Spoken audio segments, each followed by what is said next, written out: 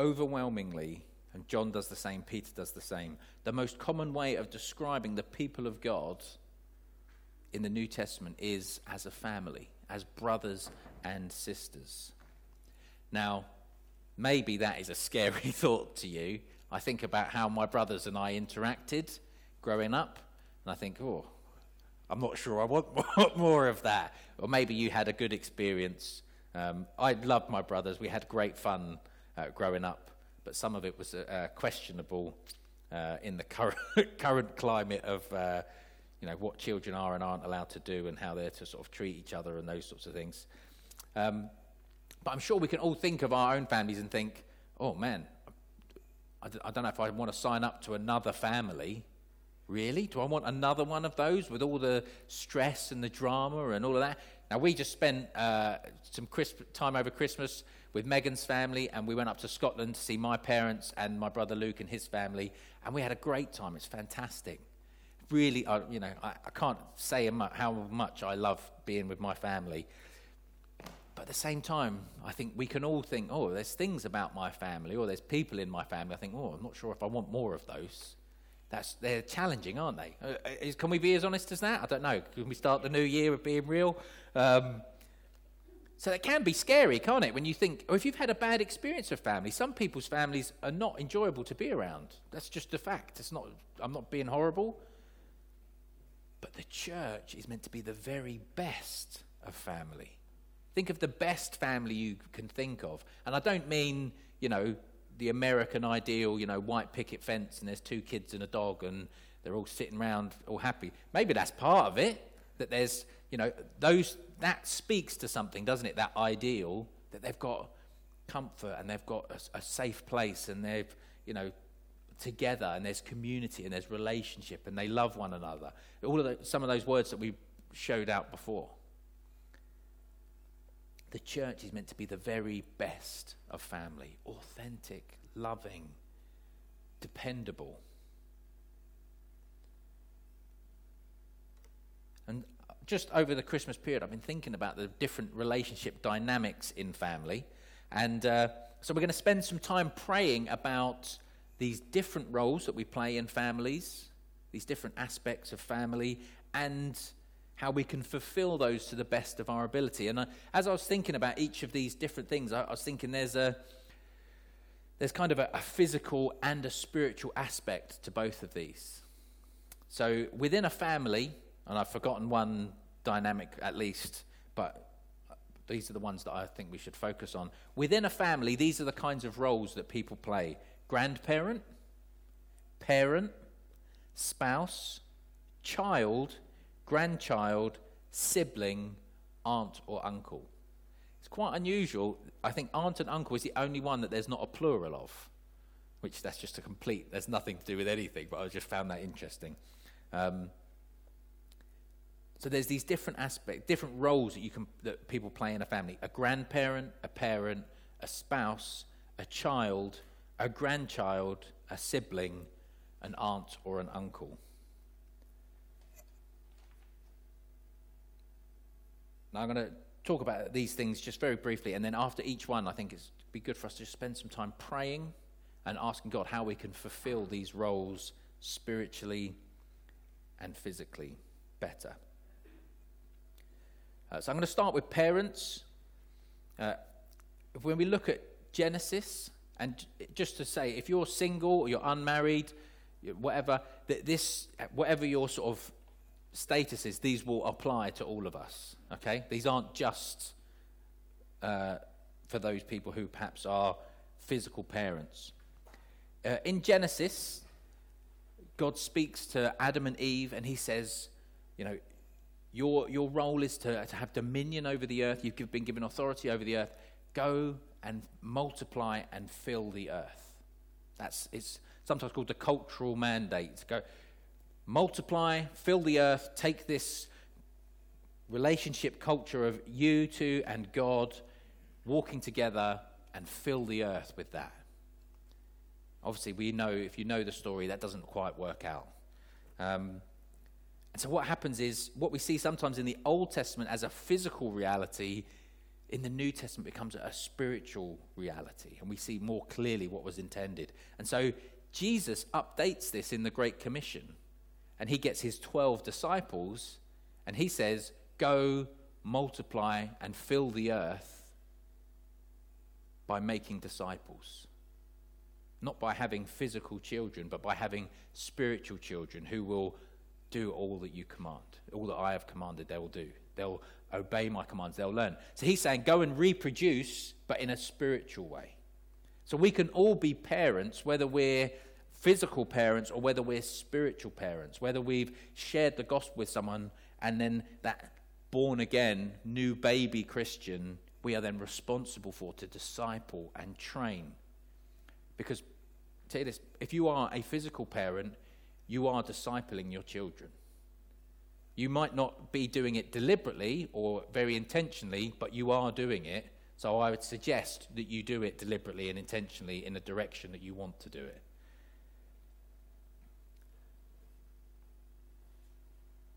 So I want to challenge us to maybe just take a moment to pray and ask God, how can I, perhaps physically or spiritually, be a better parent? Is there something that God's talking to you about? So we're going to just pause for a moment.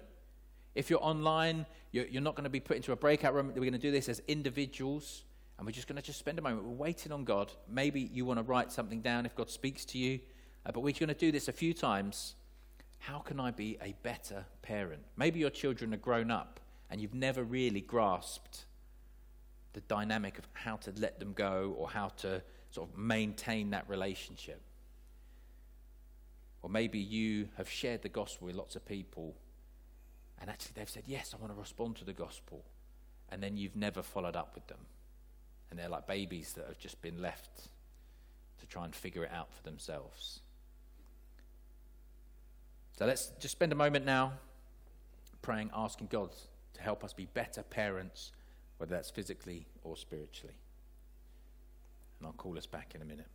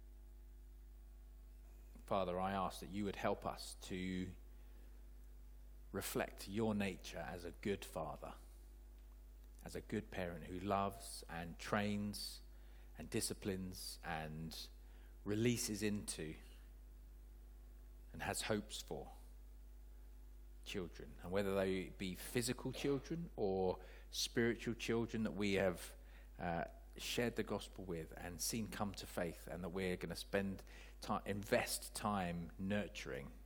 Help us to embrace that commitment, embrace that need for effort and time, both quality and quantity time, Lord. Help us to be good parents, to glorify you. Amen. One of the other aspects is as a grandparent. Now you may be thinking, "Oh, hang on, I've not even got any children. How can I be a grandparent?" Well, again, you can be a spiritual grandparent. Maybe you're a veteran of the faith. You've been around a long time. You know, I'm 37. I remembered, and I've been following Jesus for over 30 years of my life. Hopefully, I'm I'm better at it now than I was 10 years ago, 20 years ago, 30 years ago. That's quite a long time to be doing something. There's a guy, I can't remember his name now, but Vodi Balcom or something like that. He's a sort of slightly controversial preacher in some aspects. But he says sometimes the church, I think I shared this before, the church is the only place that you would expect someone to have been doing something for an extended period of time, and it is acceptable for them to not be an expert. If someone comes to you and, you've been a Christian for 30 years and they say, well, how, I'm new to this. How do I get to know Jesus? Well, I don't know really. I'm still sort of figuring it out for myself. If someone said to you, I've been playing the guitar for 30 years, and someone said, I've just bought a guitar, can you show me a little bit of how to do it? Well, I'm not really sure. I'm still figuring it out for myself. It would be madness, wouldn't it? Come on, we need to sort of have that attitude about our faith. We need to be investing in it. And so you might have been a Christian for a long time and you can play the role of grandparent for people. Maybe you're not, maybe you've shared the gospel with someone, and when you've shared it with them, that's it, they've got to that's as far as it's gone. I'm raising my children, Megan and I'm not doing it on my own. Goodness grief, Megan's probably doing it more on her own than I am. But in my mind, I'm raising them not to be good adults, but to be good parents. Because I think it's likely that they will be parents at some point. So I want them to be good adults, because good adults are good parents. But there's a part in my mind where I'm thinking, how I act towards them, they're probably going to treat their children either in a similar way, or they're going to think, that was rubbish, I'm going to do it completely the other way.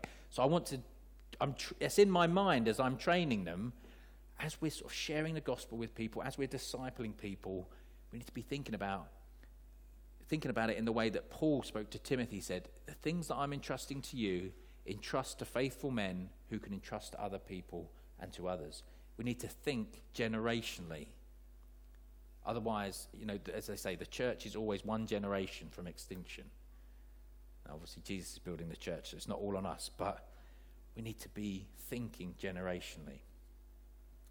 Maybe you're a physical grandparent, and your grandchildren don't know Jesus, and their parents aren't going to tell. Your grandchildren don't know Jesus, and their parents aren't going to tell them. There's a role there for you to play. You obviously have to do that sensitively, because you've got a relationship with your child to consider as well. But let's ask God. Let's just spend a minute asking God to help us make disciples who will make disciples who will make disciples. Let's ask God to help us think generationally. Spend a minute doing that.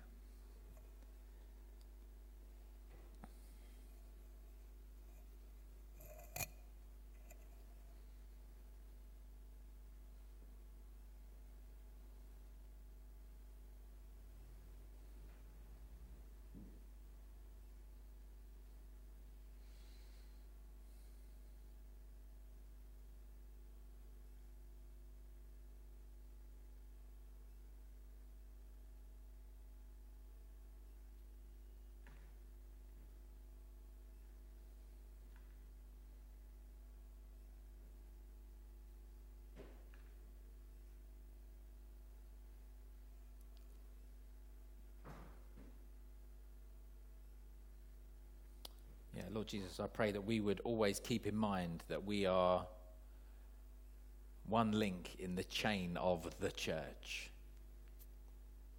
That we have grandparents and great-great-grandparents stretching all the way back to the time of the New Testament, where one generation has passed the gospel on to another and taught them how to pass it on to the next.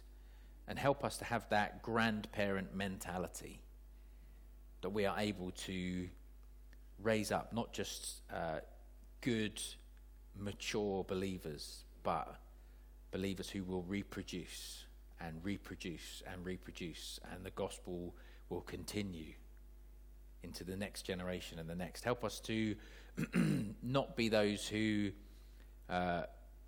get old and get bitter, that things aren't how they used to be or the way that we enjoy, but that we would grow old with grace, embracing the next generation and the one after it. In Jesus' name, amen. Amen. The next aspect of a relationship, family relationship, I want to talk about is as a child. We are all children. You are someone's child, or you were if your parents are no longer with us. But within the family of God, we all relate as children to God. He is our Father. And just very simply, I just wanted to put a challenge out to you and ask, how can you better honor your parents? The Bible talks about honoring your father and mother. And how can you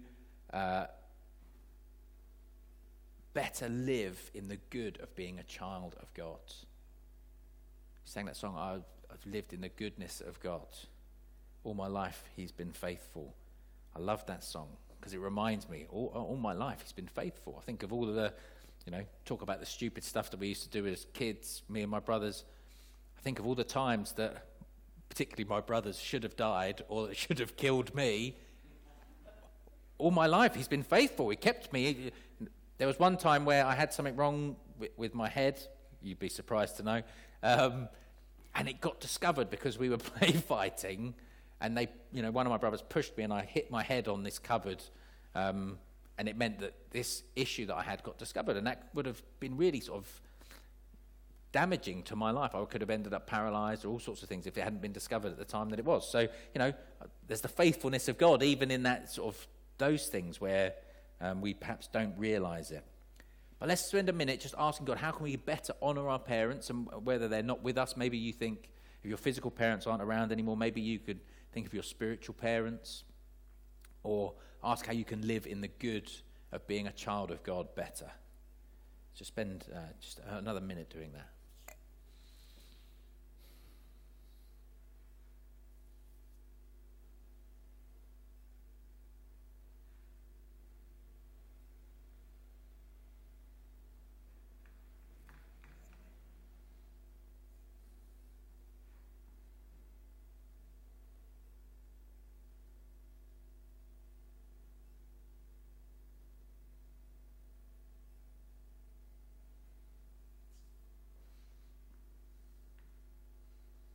Yeah, Father, I pray that whatever our relationship has been like with our earthly parents, that we would live in the good of knowing that you are our Father, that you will never leave or forsake us, that you train us for good, you discipline us for our own good, that you always do it in the most loving, gentle, tender way. You're never harsh or unfair.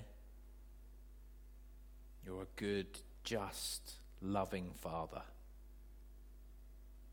Help us to enjoy that, live in the good of that delight that you have in us. Just as I was holding Joseph this morning, just thinking, I just love this boy. That's how God feels about you. He wants to hold you close. Help us live in the good of that, Lord. Amen. I'm going to skip on to the last two because I want to honour people's time as well, and we're slightly over already. So I want to talk about being a sibling, and then I want to talk about being an aunt or an uncle. So, as I mentioned, the word brothers or siblings is the main descriptor, I would argue, for how Christians are described in the New Testament. Words like saints or other words are used, but brothers and sisters. And that should be the main sort of driver for how we interact with one another. So if you want to, you can start calling me Brother Aaron. There are some people that do that, aren't there? Churches that do that. They say, I'm here with brother. And I think it's a good habit. I'm not suggesting that we go for it because it sounds a little bit weird sometimes.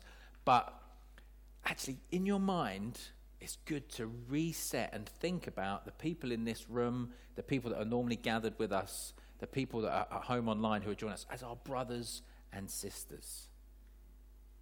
Brothers and sisters. You're my sister. You're my brother. What would I do for my brothers and sisters? I am terrible at maintaining relationship with my brothers and sisters. I'm absolutely dreadful at it. I've probably said this a number of times. But when I'm with my brother, Luke, who lives in Scotland, it's like no time has gone past. And I try to make efforts to sort of do that. But it's like no time has gone past. It's straight back in. If he was in trouble, I would be straight up to Scotland as soon as I could get there. Obviously, I'd have to sort out my own family as well, make sure they were okay, rather than, otherwise he'd have to swap to come down and sort my family out. But if there's a problem, I'd be there straight away. Do we have that attitude for our brothers and sisters in Christ? It used to be one of the things that the church was criticised for, wrongly. There's two things that the church, I can't remember exactly the time period, but they were the church was derided because they were cannibals, because they ate the flesh of Christ and drank his blood. This is my body broken for you, this is my blood spilt for you. And they were incestuous because brothers and sisters married each other, because their attitude was, this is my brother, this is my sister. Now, obviously, within the church, sometimes people get married. That's just what happens. But outsiders would think, I thought you were brother and sister and now you're married. Are our relationships like that? How do you show affection for your physical brothers and sisters? Do you need to forgive them or ask forgiveness from them? With your spiritual brothers and sisters, do you primarily relate to others in the church as your siblings or something else? Let's just spend a minute listening to God, thinking about that, and then I'll talk about one more thing.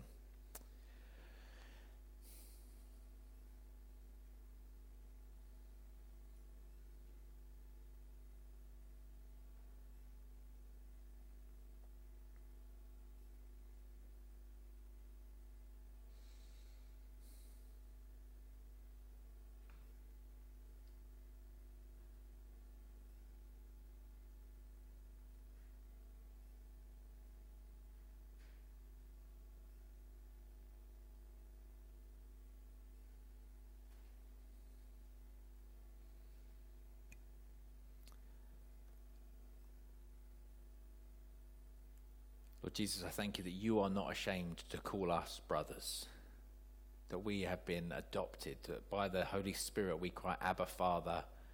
We have a spirit of adoption, the spirit of sonship. That we are family, Lord. I pray we would have affection for one another as siblings, that we would recognize we are brothers and sisters, and we would help one another. We would look to serve one another, to love one another, to encourage one another as the best siblings that we can think of. Think of that relationship and then improve it, and that's how we want to be, Lord. Amen. And then the last thing I want to talk about, I apologize, we've gone over slightly, but is aunt and uncle. When I was growing up, I had an Auntie Mary. She was my nan's best friend. She had no children of her own. She was never married. She was my Auntie Mary. She would, as she got older, instead of sticking pound coins in your birthday card, she would stick buttons. But she was Auntie Mary, and we loved her. And she was often at my grandparents' house. She would come and sit in Auntie Mary's chair. And there are many cultures where that is the norm, actually. You would have a friend of the family, or, whether they had children of their own, they would be auntie whoever or uncle whoever. Respect, yeah. There's a sort of an acknowledgement. This is an older person who I respect, who has, some measure of, input into my life. And I want to encourage you to play that role. Megan used to tell me off a little bit because I would tell other people's children off. I'd have no issue with that. I'm getting a clap from Warren. I'll probably get a slap from Megan. And I think sometimes I did it a little bit too much, because the parents were there.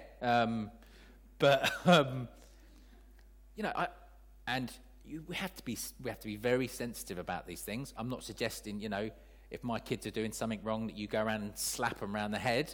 You could come and talk to me about it, But equally, if they're doing something they shouldn't be doing, you could say to them, would your mum and dad be happy about you doing that? What would they think?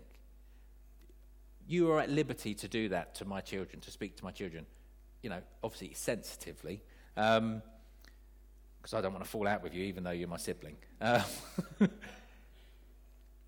if you're a physical aunt or uncle, or you're a friend of a family, before Jenny was married to Gareth, she would spend a lot of time at our house. And she's like Auntie Jenny to our children.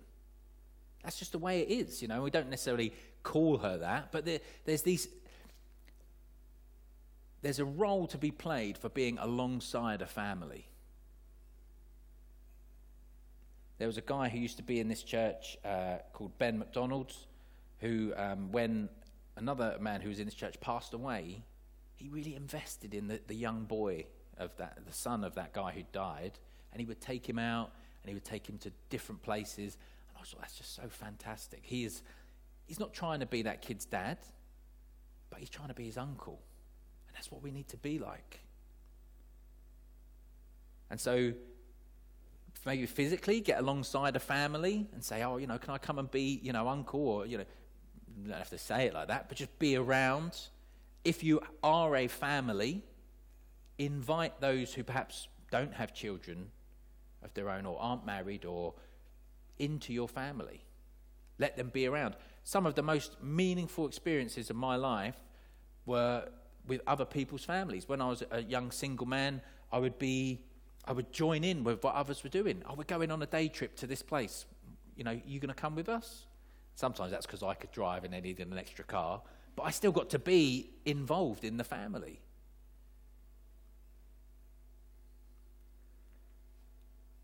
Let's pray, ask God to help us physically invest in the lives of others, to use our unique position as someone sort of adjacent to the family to input, and spiritually to come alongside those who are discipling, to join in with what families are doing and help encourage them spiritually. So spend a minute doing that, and then I'll close us in prayer.